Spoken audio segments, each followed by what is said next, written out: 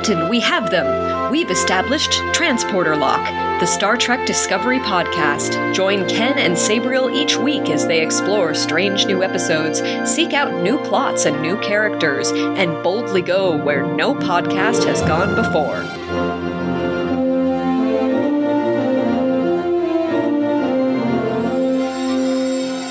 Hello and welcome to Transporter Lock episode number 85 for Saturday, December 4th, 2021. I'm your co-host, Chief Engineer Ken Gagney.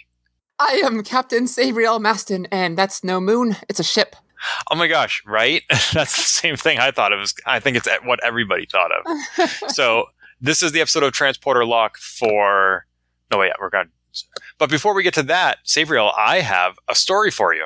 Yes, you do. You went to go to... what's the word? Future historical site. That's right. Oh, that's a perfect way to put it. A future historical site.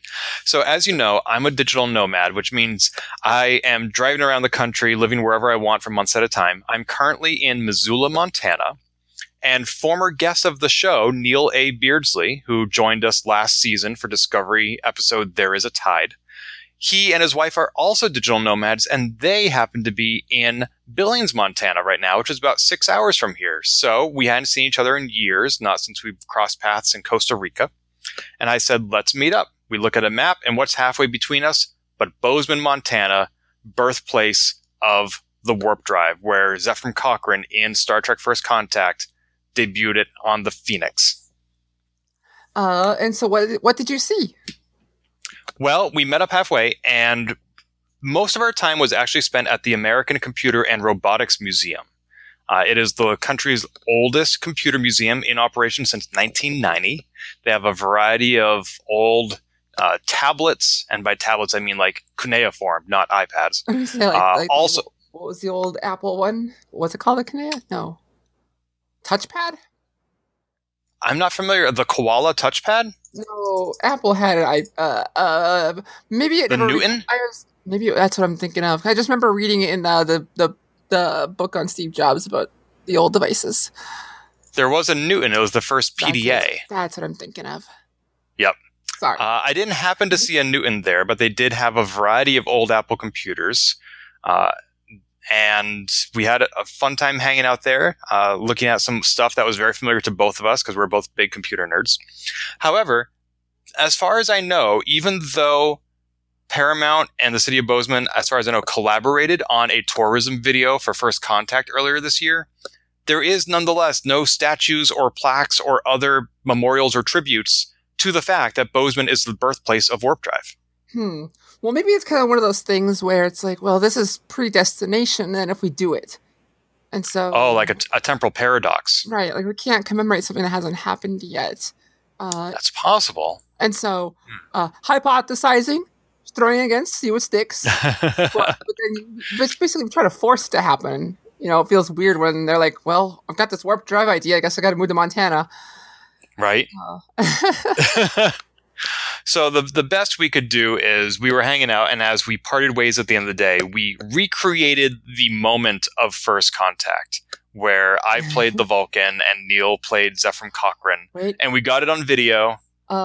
Please, maybe no spoilers, but like, did you do the First Contact version or the Enterprise Mirror Universe First Contact version? I mean, there are a lot of hunters here in Montana, but neither Neil nor I identify as such, unless it's for vaccines earlier this year. So, no, it was not the Mirror Universe version. Thank goodness. I hope that's the version. I hope the not Mirror Universe version is what we get in 50 years.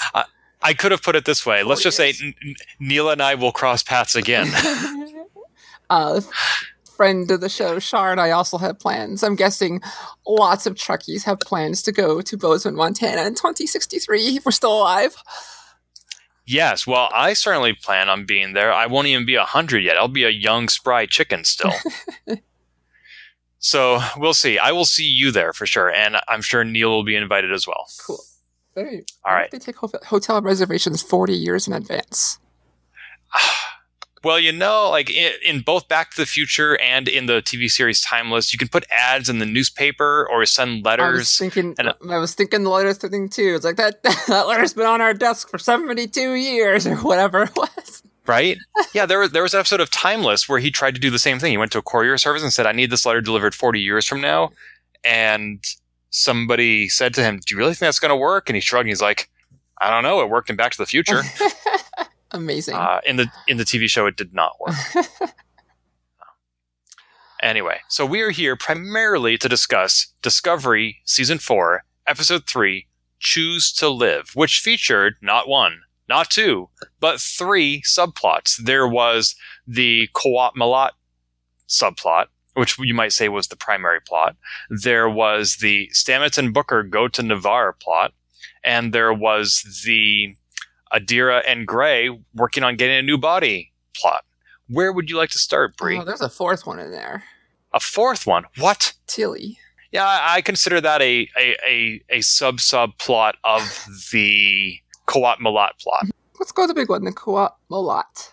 Okay, in that case, I have to start by saying I hated this subplot. Really? What makes you feel that way? Well, let's start on a positive note. I can tell that you're going to disagree with me, so let's start with something that we liked. Go ahead. Wow, that's a big assumption. Did you like this plot? I asked the question first. Okay. I just found it... cool tie-in with Picard. I actually didn't recognize the line "Choose to Live" in the cold open. I should have. It was neat to have that tie-in. Swordplay is always welcome, and it was a great bonding opportunity for Burnham and her mom. And we can go into more detail about any of those. But I got to say, what I found unlikable was just how unbelievable it was. I felt that Javini was... She did not act logically, and I understand that that's not necessarily inherent to their people, their creed, but there were so many better ways to solve this problem, and I don't think she even correctly identified what the problem was on multiple levels, and it just led to a lot of subterfuge and pain and suffering and death that was entirely unnecessary. I can totally see those points. Davini was Romulan, not Vulcan.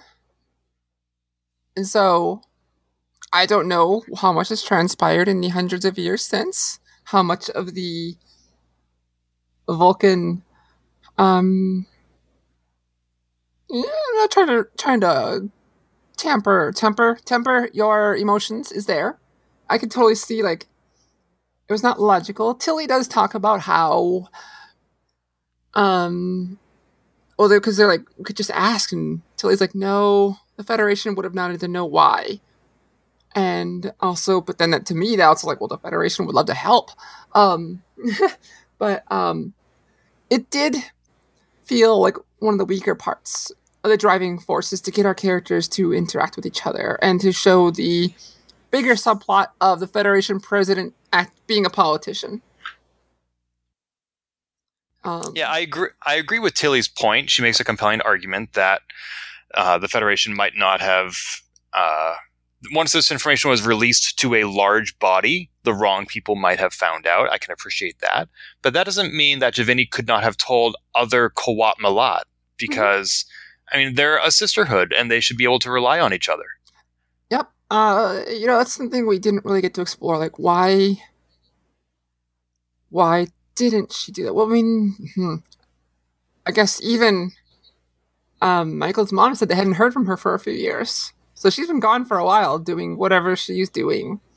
And who knows, something may have, just warped her mind, warped her sensibilities, but also, like, how many times in our own lives have we convinced ourselves of one thing is the right path?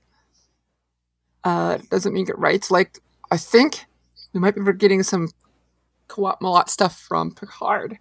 It's like, this is her journey alone, basically. Doesn't mean you always make the most logical decisions. How many times, like, I wish I could logic myself out of depression or, thoughts that make no sense. But you just can't when you get something on there.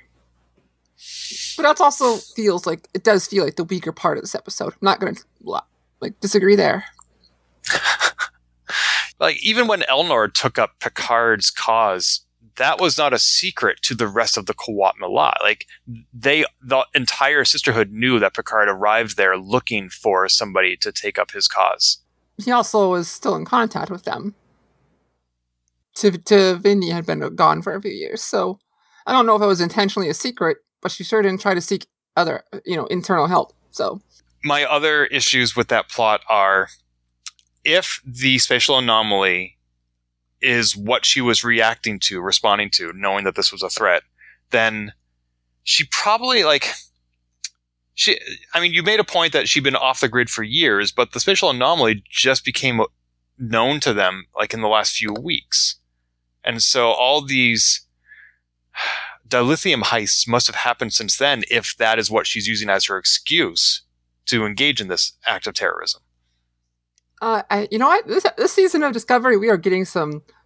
They're small, but some time jumps that we're not used to at Discovery. That's true. It's true. It's still, though. And also, if the spatial anomaly is the threat, then there are much larger populations to worry about than this cryogenically frozen race. And I'm not saying that invalidates the risk that they are at and that they do need a representative. But there are entire planets that may not be in the Federation and which have no idea that this threat is coming. So Discovery is very good, tends to be very good about what they put in their show and making it matter.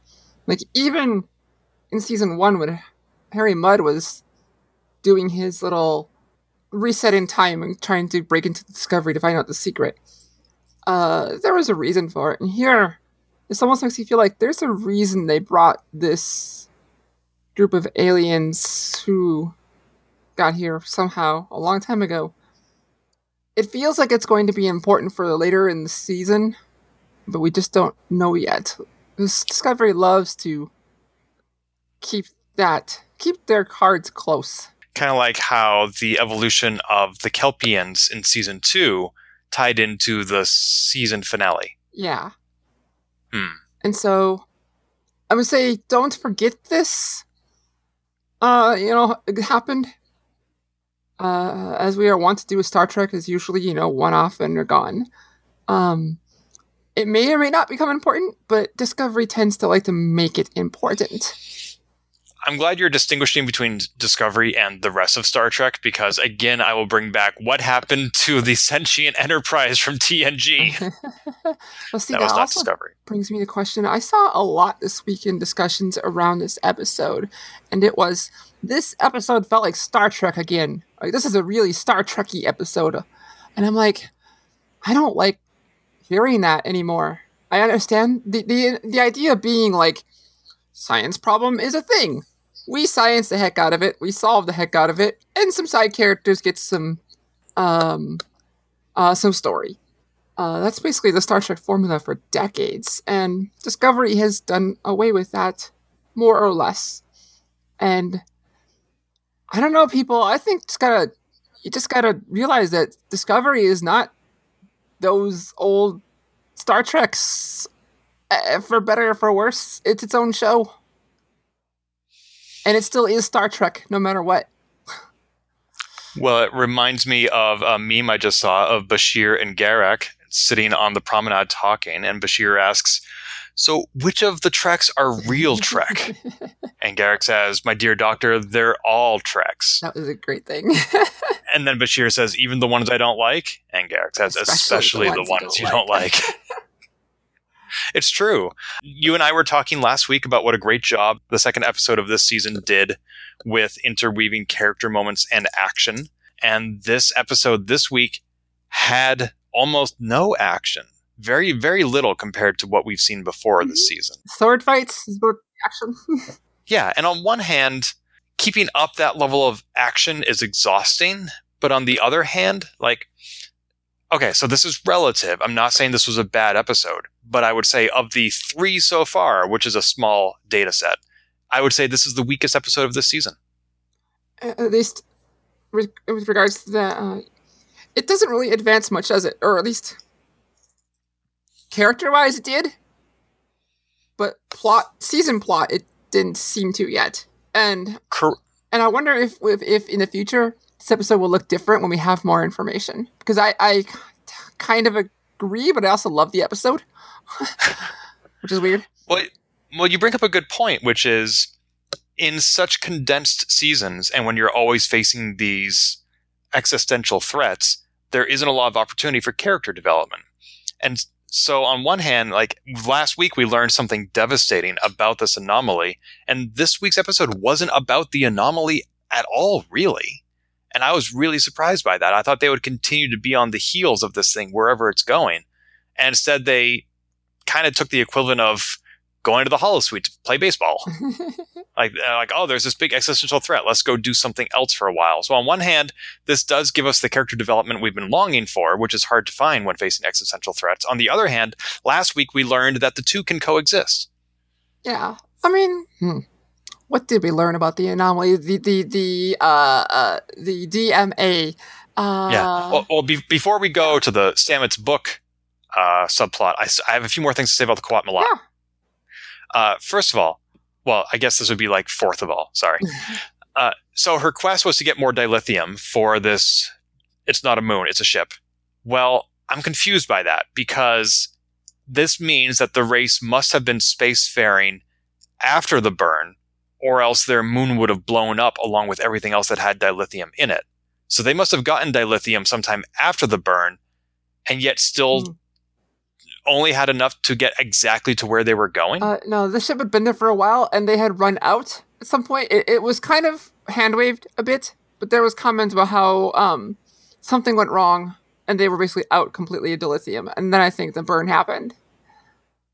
Like I said, it was very hand-wavy, but I got the impression the ship had been there for quite some time. Oh, I see. The reason they didn't blow up in the burn is because they had no dilithium. Right. Okay. And yeah. I thought dilithium was a renewable resource. I thought by the time of TNG, they'd found ways to keep dilithium running essentially indefinitely. You know, it's always been one of those plot things that's been... We'll add more details when we need it. Because, like, you know, in TOS, it's like, oh, the dilithium crystals are almost out, Captain. And by TNG, they just didn't really address it much. They would say, like, oh, the engine's down, the charges are down, whatever. But Voyager would even look for deuterium to process it or something like that. I don't remember the exact... Maybe it was deuterium and probably some technobabble. But it's apparently a resource that needs to be mined. I mean, but... Yeah, honestly, it's very much we just add details as the plot goes on, and I don't know there's a good answer for you. Not gonna lie. Usually there isn't. I'm thinking of the TNG episode Relic, where Scotty pulls out the crystal and says, "Oh my gosh, your crystal's gonna fracture," and LaForge is like, "No, nowadays we have self-sealing stem bolts or whatever." I don't know, but anyway. Two other things, at least, about Qowat Milat, which was the action scene at the top of the turbo lift. Two things that my expectations were not met, thankfully.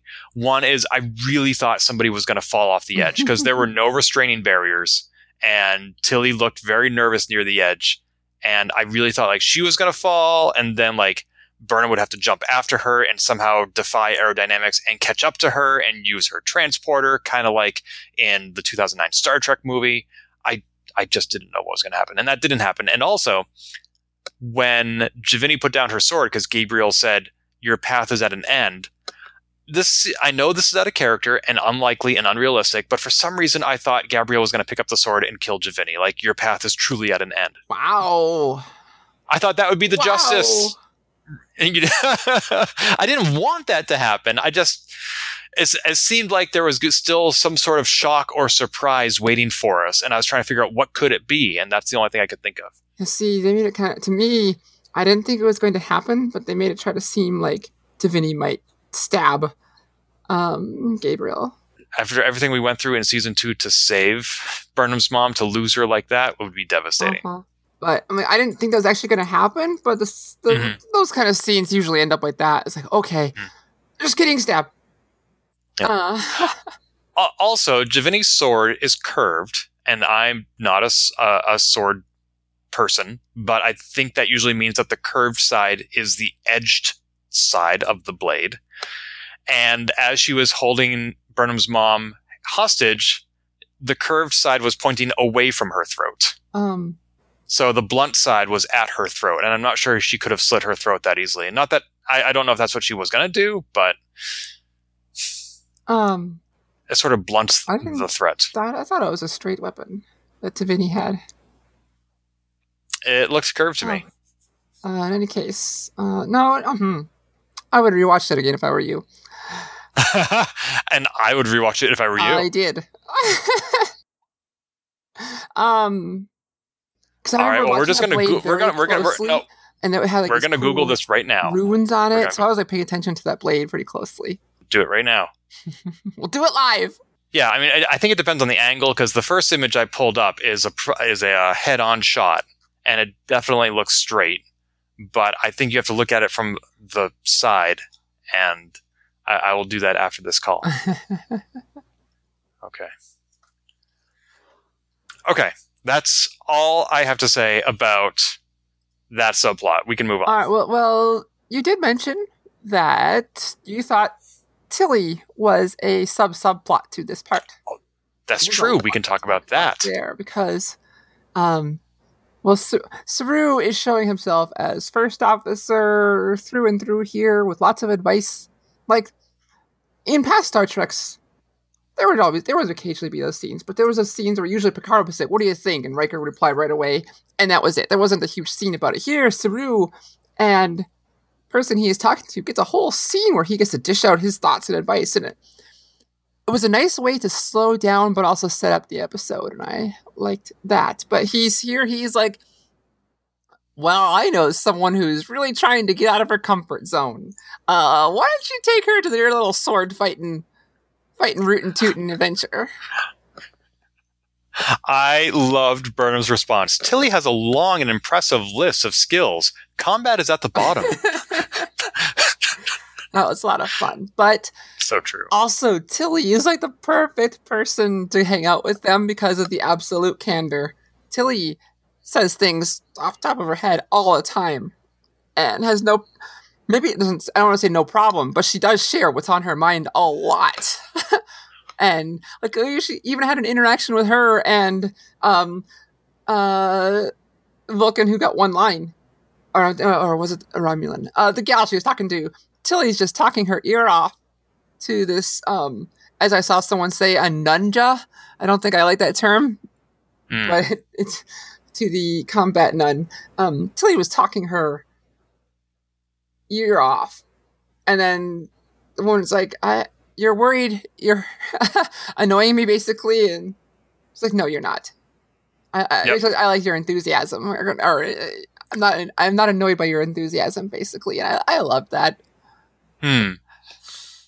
However, I will say that the reason Tilly was brought on this mission ostensibly was not due to her ability to fix dilithium drives, but due to her personality, and I don't feel that actually contributed much to the mission in the end. I don't know. She was there to calm down Michael and Gabrielle. And, she also took her sweet time in fixing things just because she did quite a number on this. Sarah really did a number on this. She was buying time. She knew the situation. I think she did. I think she did her thing. Maybe not as standout and obvious in past ways, but she did her thing. I did like that her moisturizing her hands caused her to drop her sword. That was amazing. But like, she calmed the situation down a few times. She did her job. Oh, that reminds me though. I wish we had known what was actually wrong with their cryogenic chambers. Burnham says like, "Oh, I found the problem," and I expected a follow-up sentence, and all it took was 15 minutes for her to fix, and Giovanni never thought of that. Anyway, is it? I thought it was Tavini. Is it Giovanni? It's with a J, yeah. Oh, I thought it was with a T. It's a J. Well then, yeah, I still feel weird about the holographic displays. All I can picture every single time is the actor just waving their hands in the air. And how inefficient this would be, because your hands get tired when you're holding them up like that. That's just. I mean, I suppose you get used to, but no, I like their screens. We have monitors. I like that better. at least they don't have to carry around all those different pads now. They just wave their hands and there they get the data. Not either. But I'll bring it up at the end because I did write a note. But yeah, they did really hand wave a lot of the science goodness on the ship. And you know what? Maybe it's just we didn't need it. Maybe it really didn't matter. And they're like, we can trim the fat a bit on all the Star Trek technobabble that we're used to having. Like, I don't need to know about the combobulators and the gizmo dudes. Like, it's fun. We grew up with that. But was it necessary? You know, I started doing more editing and I'm like trying to help writers trim the fat and like, you could say all this with 1 or 2 words, not 6 sentences. Maybe we're seeing some of that. What we do need is combobulators. That is amazing. Oh yeah. Did you just make that up? I mean, that's a word, but I did. I mean, yes. Star Trek context. When you get discombobulated, yes, that is the opposite of being combobulated. But it never occurred to me that you might have an actual combobulator, which is discombobulated. Amazing. Oh, the things I say off the top of my head. It's gold, Sabriel. It's all gold. This reminds me one more thing about Qowat Milat is when they boarded. Shoot, I just had the page pulled up. Darn. Something about the turbo encabulator? No. When they boarded the USS Credence to steal the dilithium, Commander Patrick Fickett, oh my gosh, he did not miss a beat. He immediately went on the offensive, kicking the crap out of these people. And I was so impressed for 2 reasons. One was he didn't seem at all surprised or stunned. Like, he was able to react very quickly. We rarely see that level of reactivity in Starfleet, in my opinion. And second of all, I at first had to wonder whether he was an alien with super strength because he was amazing. But no, he was 100% human. I have a lot of respect for the late Commander Fickett. Yeah. Well, one of the things I was going to talk about was the ship. But yeah, I like that scene a lot. Short version, I think it's for the same reasons you did. He seemed to be a little knowledgeable in hand-to-hand combat, but not enough for Qowat Milat. None. No. No. All right. Anything else to say about Qowat Milat or Tilly? I was thinking, there was a scene in episode 1 with Saru talking to Sakal. I bring this up because it came up when I was watching a clip from the Ready Room. There was no context around it other than Saru talking about Saru, period, and his little badge, which is a really cool little thing we can go into later. But they played a clip of him talking to Sakal where Saru said, "One cannot have all the lives one desires. A choice is always necessary." And that feels like we didn't know it at the time, but that was going to be how he's addressing or helping Tilly and maybe others on Discovery as he's come back. But it felt very, very poignant for Tilly. Like, we don't know exactly what she's going to come to realize when she's going through all this, but it feels like that's important. I really hope she doesn't find herself in the same place Burnham did at the beginning of season 3, where she's reconsidering her role in Starfleet, because she is... I mean, I know she said in the first episode that Lieutenant used to seem so far away, and now she's here. There's a possibility it's not everything that she thought it would be, but I hope that wherever she does want to be is in Starfleet, and specifically on Discovery. I think it will. I think, and I could be misremembering what Tilly's full relationship with her mother was, and I did look it up, but I couldn't find an answer without rewatching the episode. But I know Tilly had a very strained relationship with her mother. But I think Tilly kind of did this, wanted to be an officer to kind of show, like, I can do this, F you, to her mother.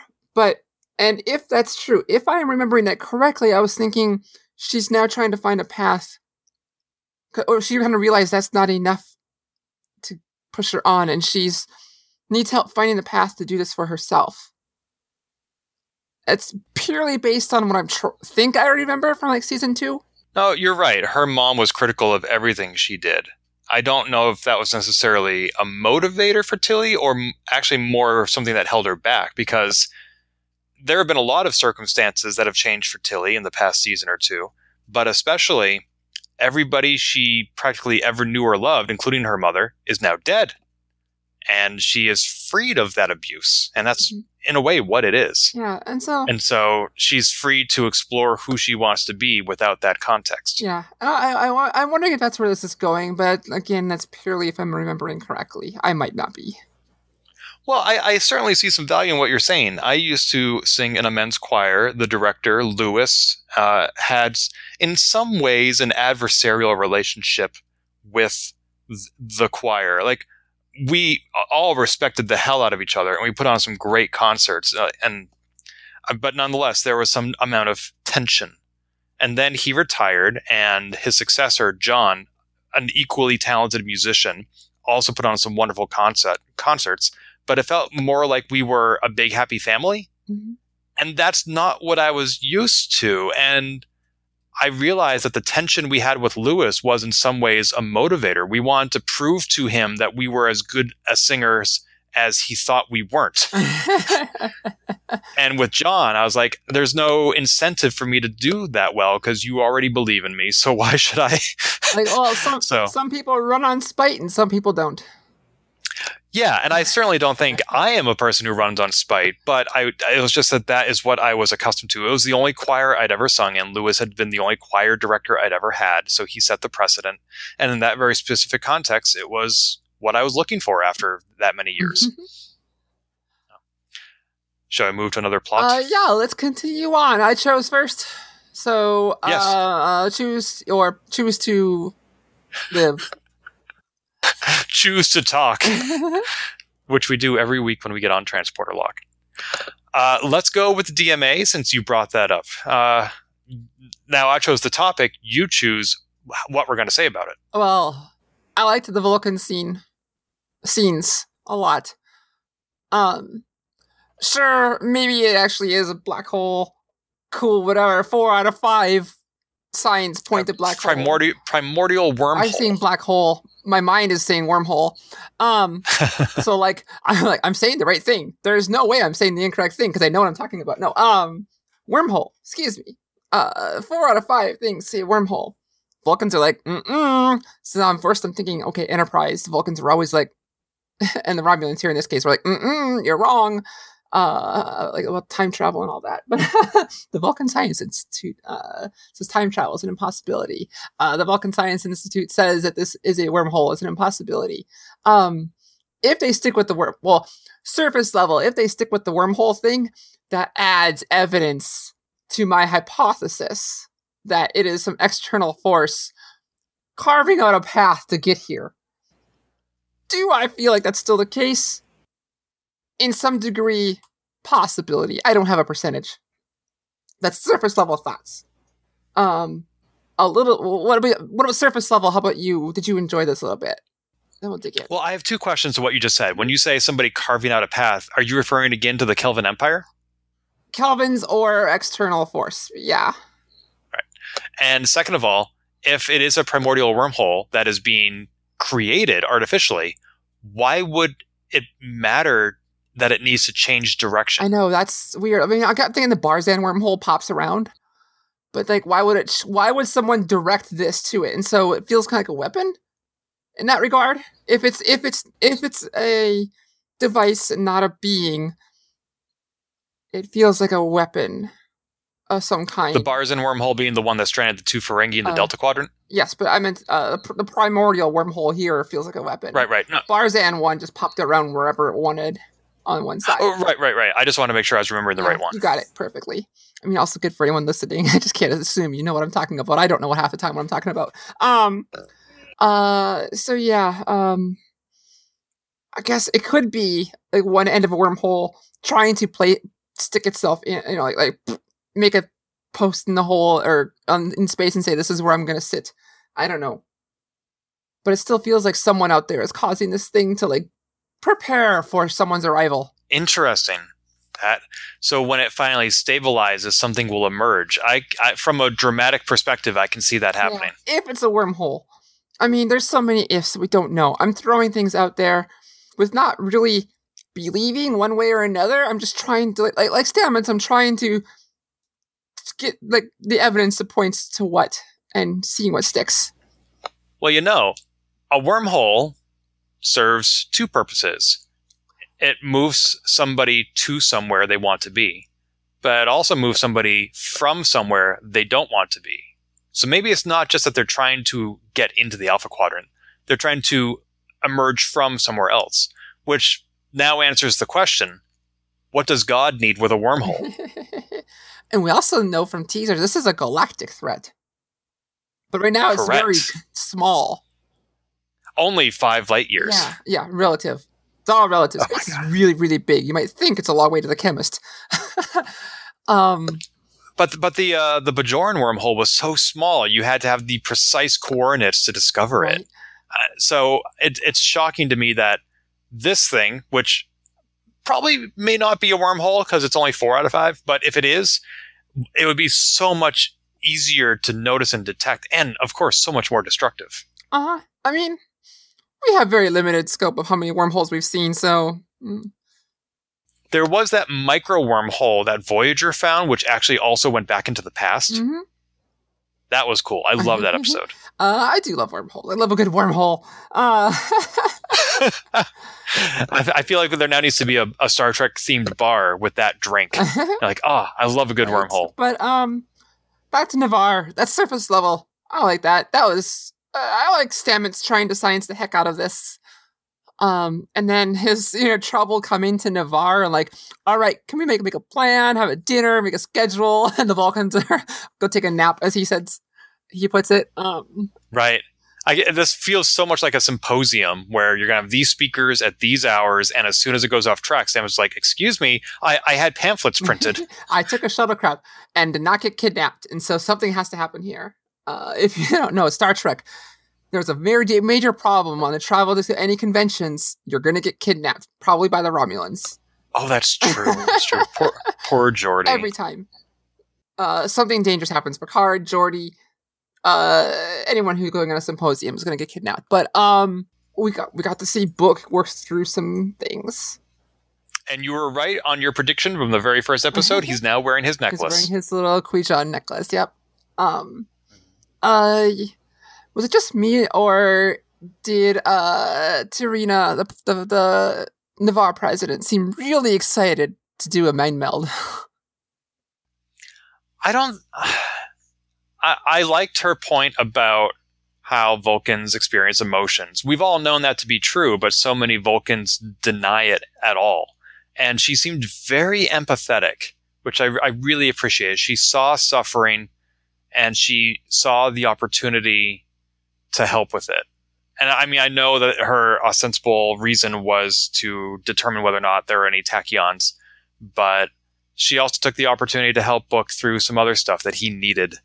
And it ended up being the opposite of painful. Yeah, I was thinking while watching this, like, they go back to this well a lot of times. Someone with emotions needs to get through an emotion, and they have to bounce off someone who effectively, quote unquote, has no emotions. So the person who's having the trouble can feel their emotions again. They've gone to this well so many times, and I just eat it up each time. Because like now Book is like, oh yeah, I can feel these feelings thanks to the person who has no feelings, quote unquote. Well, they've also done just the opposite. Like the time Sarek poured all his emotions into Picard. I mean, yeah, but it wasn't Picard saying I have no feelings, but they go to this well a lot, and I don't know, I just eat it up each time, and because it's so good, it just makes you feel again. Like it's okay to feel. And Book here, I'm glad he's getting closure. Is not quite the right word. I mean, maybe it is, but we saw he was trying to cope with his nephew's death. When his planet blew up and you and I reviewed the first episode, I said, I said, I'm concerned that his relationship with Michael will not survive this trauma. And after this episode, I have a higher degree of confidence that their relationship is going to survive. I mean, he still has more things to work through because he lost a lot more than just his nephew. But I feel like he's working on processing it in a healthy way. And that doesn't mean pushing away the people who love him like Culber did to Stamets in season 2. Mm-hmm. I am so glad we're seeing like the season a lot of healthy ways to work through things. Between Tilly talking to apparently off camera, it's clearly happened. More time has passed. She's been talking to Culber. She's talking to Saru. We get Book working through things. Sure, he was like pushing people away at first, but now he's allowing people in to help him a little bit. And it really can help. It can really help when you have someone who you're not associated with at all, don't have that connection to. Like when you get those people who are close to you, you don't want to talk to them. But you kind of find yourself talking to people who know nothing about you, and that happened here. And that can be really helpful in some case, for some people, for some cases. And that seemed to be the trick here, too. And yeah, I loved seeing Stamets also being empathetic. Like, at first, he said to Book, oh, you don't want to come. It's going to be a lot of math. It's going to be really boring. And finally, he's like, look, I'm going to have to do a very clinical articulation of your trauma. And Book's like, I can handle it. And Stamets was like, no, you cannot mind meld. You cannot make him live through that trauma again. And I mean, Stamets loves science. He's the one who encouraged them to remain in the anomaly last week to get more data. And this week he was saying, no, this is data we don't need because it'll cause him too much emotional pain. Yeah. Oh, Stamets being like, don't make him go work through that because of my failing. Yeah. So good. I want to feel around all the Vulcans. And also, brief aside, you mentioned talking to somebody who doesn't know you that well. Saru came right out and said that Culber is both the chief medical officer and the ship's counselor. Yeah. Like, did we officially know that? I mean, I don't think it was said. It was just assumed. I mean, we've seen him performing in that capacity, but I hadn't heard the title associated with it. So it was nice to get some confirmation that for the first time since Deanna Troi, we have a ship's counselor. How very 80s. I like it. How very necessary. Uh-huh. Well, that was one of those things people would say, like, oh, I can't believe it's a hotel in space. You got a counselor on your bridge. Oh, yes, it's a hotel in space. And we get a counselor on the bridge. Why not? And then, anything else you want to say about Navarre? Only briefly that, so Navarre was originally Vulcan, but they renamed it to incorporate more of the remaining Romulan population. It still seems predominantly Vulcan. That makes sense. Does it? I mean, I guess it does, because like I said, it used to be Vulcan, but I just feel like there would be, after 800 years, less distinction between Vulcan and Romulan, whether it's biology and race or whether it's philosophy. But I thought 800 years from now, they would just all have melded into one. I think you are seeing it, not realizing it. You think those were Romulans we saw? There were some Romulans there. Oh, really? Uh-huh. In the scene with Stamets and Book? Yeah. The way in the Science Institute people, the way that they show the difference in Discovery and Picard is forehead ridges. But they're not strongly pronounced, but they're there. Huh. Okay, that is a detail I overlooked. And that to Rena was even empathetic. To me, kind of shows more like that could be her as a Vulcan, but it could also signify the unification, or the reunification, as it were, of part 3 of of Romulan and Vulcan society. Okay, well, thank you for pointing that out. Although, I'm sorry, this is a brief aside, talking about things that should have changed in 800 years, and going back to the USS Credence getting hijacked by the Qowat Milat. 800 years and we still haven't figured out how to transport things without dropping shields? Right? I was thinking the same thing.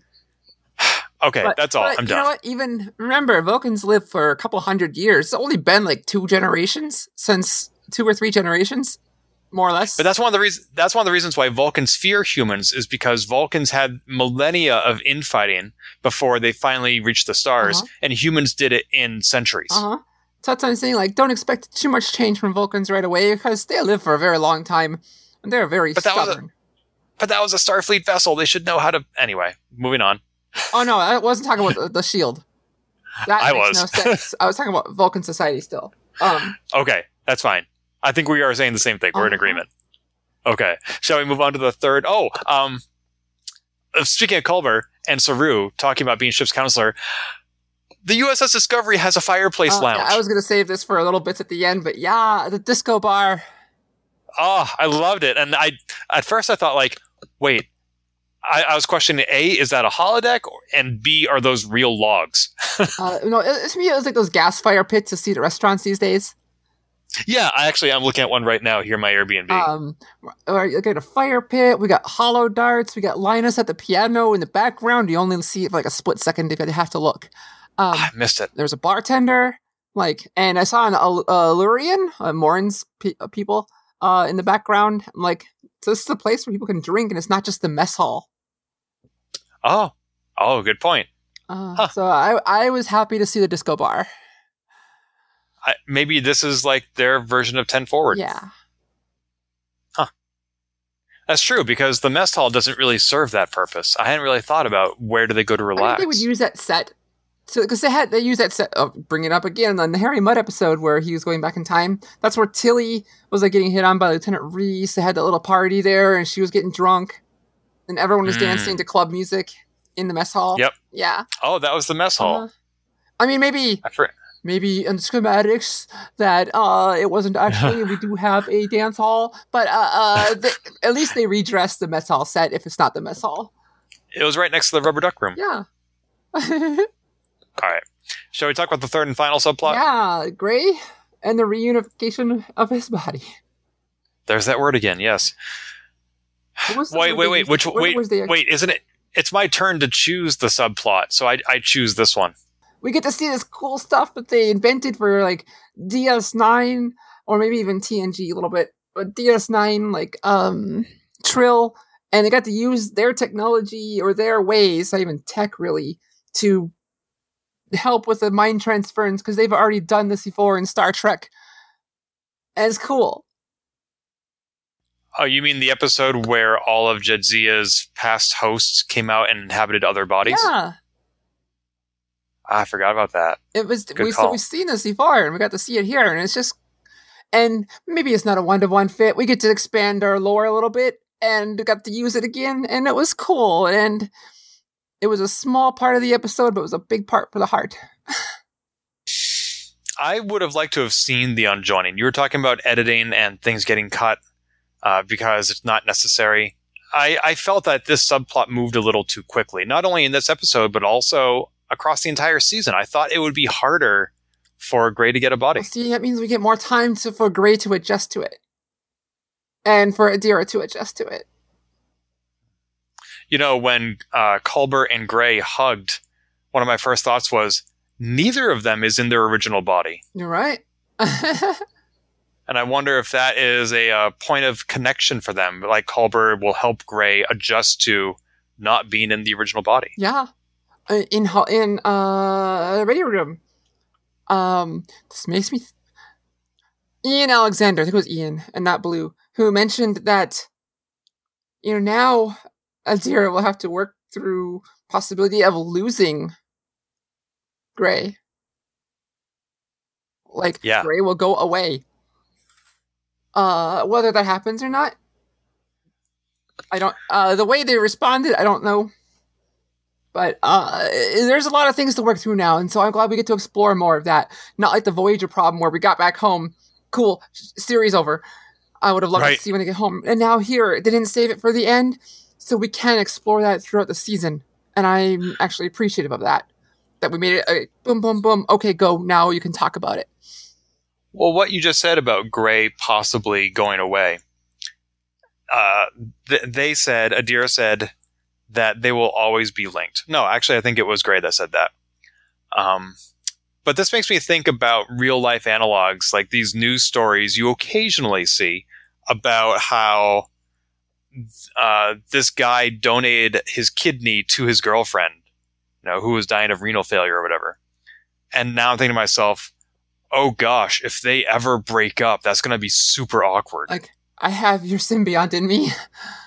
But like he saved her life. She literally has a part. I'm again referring to the real life analog. She literally has a part of him inside her, and like, yes, it was given with no strings attached. There's that phrase again. But how you can't repay that, and you can't be like, well, thanks for the kidney. Bye now. And like, but we were dating. You owe me. Do you? And no, you don't. That's a very petty interpretation of it. That would be an unhealthy relationship where somebody actually says you owe me. Don't get me wrong. But subconsciously, I can totally see it being hard to let go of that. And like for Gray to now leave and Adira to say, like, I'm the one who guided you back to your body. And Gray be like, yeah, and I appreciate that. Bye. I mean, the sunk cost thing is a problem in a lot of relationships who don't want to be together. Not that I was going to say what's happening here, but it is a possibility out there in the world. And to be clear, everything we've seen about Gray and Adira so far suggests that it is a very healthy relationship and that they're not going to see any sort of troubles romantically like Culber and Stamets did. I'm just nonetheless conjecturing about what complications are now possible. It's a unique thing that they barely touched on in Star Trek before. A little bit with like Kira's baby or Kira holding Keiko's baby. And they had that connection a little bit there. Like, this is weird, this is awkward, and all that kind of stuff. So they've touched on it before, but now we have an opportunity to really explore it if they ever choose to. There are some questions I hope get answered, like Picard's new body was built to expire eventually, which is the last lesson Data gave him, it's the most human thing you can do is die. Will Gray's body age? Will it get old? Will it have super strength? These are things I would like to see. They answered some of that last episode already. Remind me? Culber, because through Adira, Gray asked, like, will I get old? And Culber mentioned, like, yeah, this will be basically a normal body. Oh, okay. So no super strength. Nope. Just say this. Almost the exact same conversation they had in End of Picard. Like, no, you're still gonna get old. And because Adira made a joke about getting a pot belly and everything like that. Although I guess we now have the same potential risk we had in season 2 of a cybernetic crewman getting infected by a virus. Like, what could happen? I don't think they're gonna go that route. I don't know. I think it'd be kind of neat if that robotic race that tried to take over the future from season 2 manifested itself in Gray, and now suddenly Adira has to put Gray down because that is another common television trope of having to fight your loved ones because they're possessed. And then if it was that group specifically, then they're stuck here. They came to the future for no reason at all. But in general, yes. I don't think that's an interesting story anymore in Star Trek. I don't think it's an interesting story anywhere. Like, they did it in a season of She-Ra, and I was like, oh, come on, I hate this plot. Why do so many shows do this? Like, season 6 of The Flash did it. I was sick of it then. Come on. I can't believe this person that I know is possessed is acting this way. I know. Why are they doing this to me personally? I know you're still in there. You have to fight. I'm tired of these lines, Sabriel. Any more on the episode before I touch on other things? 2 quick acknowledgments of jokes. One is the scene that Burnham and Vance had near the beginning of the episode, and Vance said, oh, like you're the first violin and I play the drums and the president is the conductor. I like that analogy. And Burnham says, that's a lot of metaphor in there. And Vance says, well, they pay me by the word. That was so good too. The analogy was great. That line was great. I liked the line because, again, and I've mentioned this before, but I continue to appreciate it, just how far not only Vance has come, but now we're specifically seeing Vance's relationship with Burnham, how far that's come. Because joking with somebody in that way is letting your guard down a bit. And it's letting them see a different side of you. And Vance is clearly comfortable doing that with Burnham. And that's nice to see. In a way, the Federation president has taken on the role that Vance had last season of being somewhat inscrutable and potentially adversarial. Yeah, I totally agree. And that also reminds me of something I forgot to mention last week, which was Stamets made a joke also to Burnham about might as well blow me out an airlock.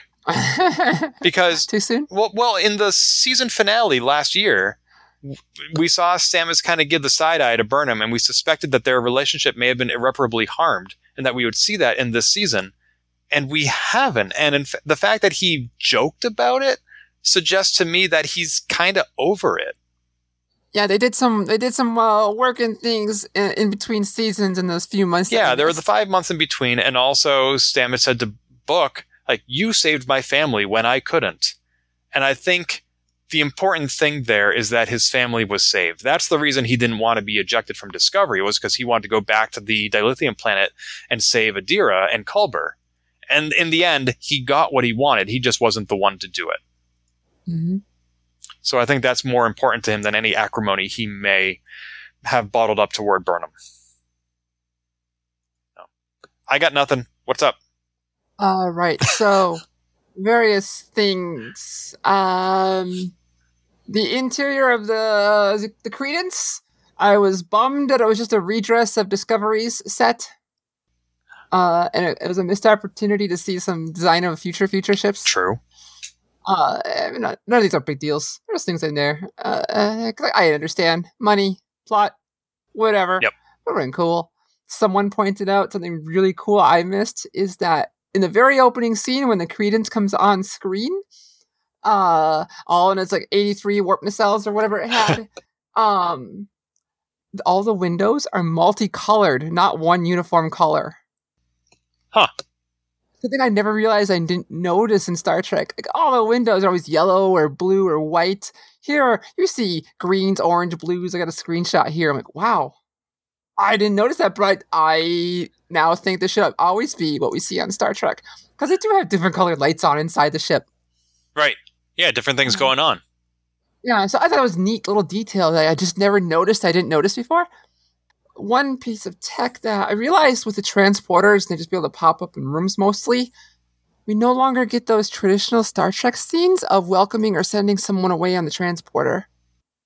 I mean, they can have it wherever they're at now, but there was always that little something about it being on the transporter pad. That's true. You'll never have another moment like the moment when Data said goodbye to Tasha Yar's sister. Mm-hmm. I loved that moment. Oh, it was, yeah. It's like we lost, how in old movies you used to be able to walk someone up to the gate at the airport to say goodbye. Mm-hmm.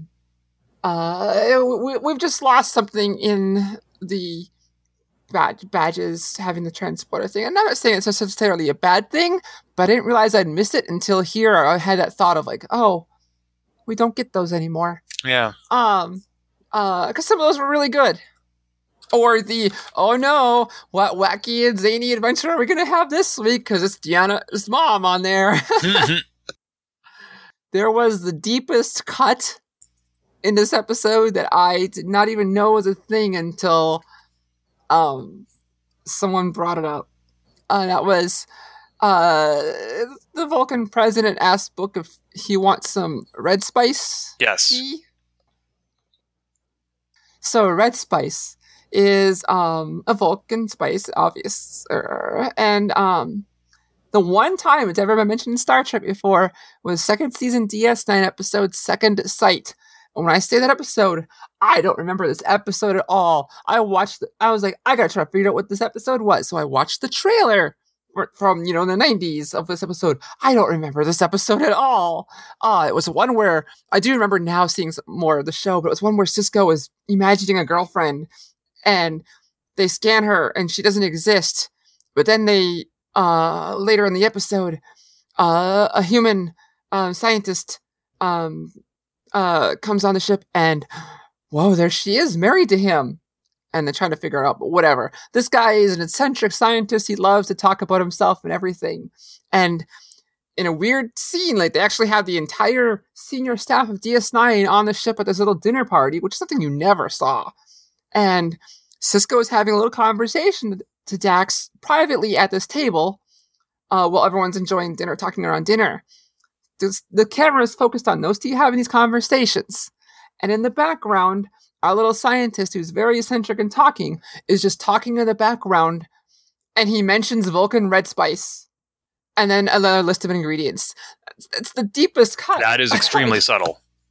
it was so subtle. And I went on this like 20-minute journey into researching and watching scenes and pulling up the episode to catch this reference.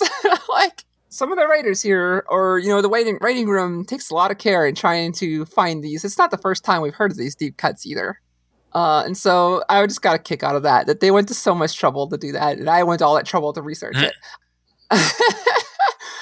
The writing room, Will Wheaton had Blue and Ian on the episode today. But he said before we talk to them, there's something I want to say. Because one thing he's mentioned before, that he is as old compared to them as Patrick Stewart / Picard was to Wesley Crusher during that time period. Which is already wow. But he said, and I wrote this out because it was something like, wow. He said about Adira that Adira is everything I ever hoped Wesley Crusher would be. They are a respected, valued, trusted member of the crew, and they don't take it for granted. And knowing the troubles that Will Wheaton had on TNG, where the cast loved him, but the production crew didn't, it was really powerful, and I suspect that's why your friend suggested to watch it. And I do too. It's right away in the first few minutes. It was kind of a powerful moment, and it was really sweet. Cool. Maybe I'll go back and watch that then. I highly suggest it, even if only for that little bit. But I think the whole Ready Room episode was good. And I have finally taken a breath, and that is all I had to say about the episode. I think I'll wait until after episode 4 of this season before I go back and watch season 3's Ready Room, because as you and I discussed off the air, there is I consider it a spoiler. A certain character appears next week, and I didn't need to know that ahead of time. Okay, here, I'll ask a question before we go. Do you feel it takes something away from the episode? Or knowing that it's a bit less of a surprise. I like being surprised. Okay. I wasn't trying to judge or anything like that. I'm just curious, like, what I get lost. It. The element of surprise. And what does that leave us? Guile. Anyway. And I would be curious if you feel, after the episode, how you feel, like, do you feel that changed your relationship with the viewing thing? Maybe it's part of a bigger spoiler, non-spoiler thing, but anyway. The fact that we're already having this conversation means the timeline has changed. Lastly, before I let you go, I all discovered this week, and I'm going to give you a link, so you can maybe put it in the show notes, whatever like that. A lot of people already know about this, but I somehow completely missed Star Trek Intakes series. Oh yeah, Ryan's Edits. I back him on Patreon. I somehow completely missed these. Actually, I might have I've seen, now that I watched them all, I might have seen 1 or 2 and didn't realize it was part of a whole grand thing where they take the outtakes and then cut them back into the episodes. Most, like 98% of them are that. Once or twice he kind of made his own edit of a voice line, but basically taking all these outtakes and putting them back in as if they were in the episode. And oh my god, it is so funny. They're hilarious to see the characters perform so out of character. See, what led me to it is because that video I mentioned last week of Captain Archer saying anything that's by him. Made by him. Right. So I was looking more into it, and I found these intakes like, oh my god, this is so funny. He also just released the 12 Days of Star Trek. Nice. It's a Christmas Carol that he released last year to his Patreon backers as an unlisted video, and now he's publicly published it, and it's quite funny. Nice. Instead of 5 golden rings, there are 5 lights. Something like that. Awesome. So anyway, look for Star Trek Intakes. There's like 93 of them at this moment. So they all are like 30 seconds to a minute long. They're amazing. I watched them over the course of a few days. I loved them. And then if you want to, like me, you can start throwing that guy a couple bucks every month on Patreon. Yeah. Oh, good stuff. Until next time. Punch it. I know I had one for this and I forgot it already, so punch it. If you've enjoyed this episode, please leave a review on iTunes and keep your hailing frequencies open by following us on Twitter @TransporterLock or subscribing to our podcast and email newsletter at transporterlock.com.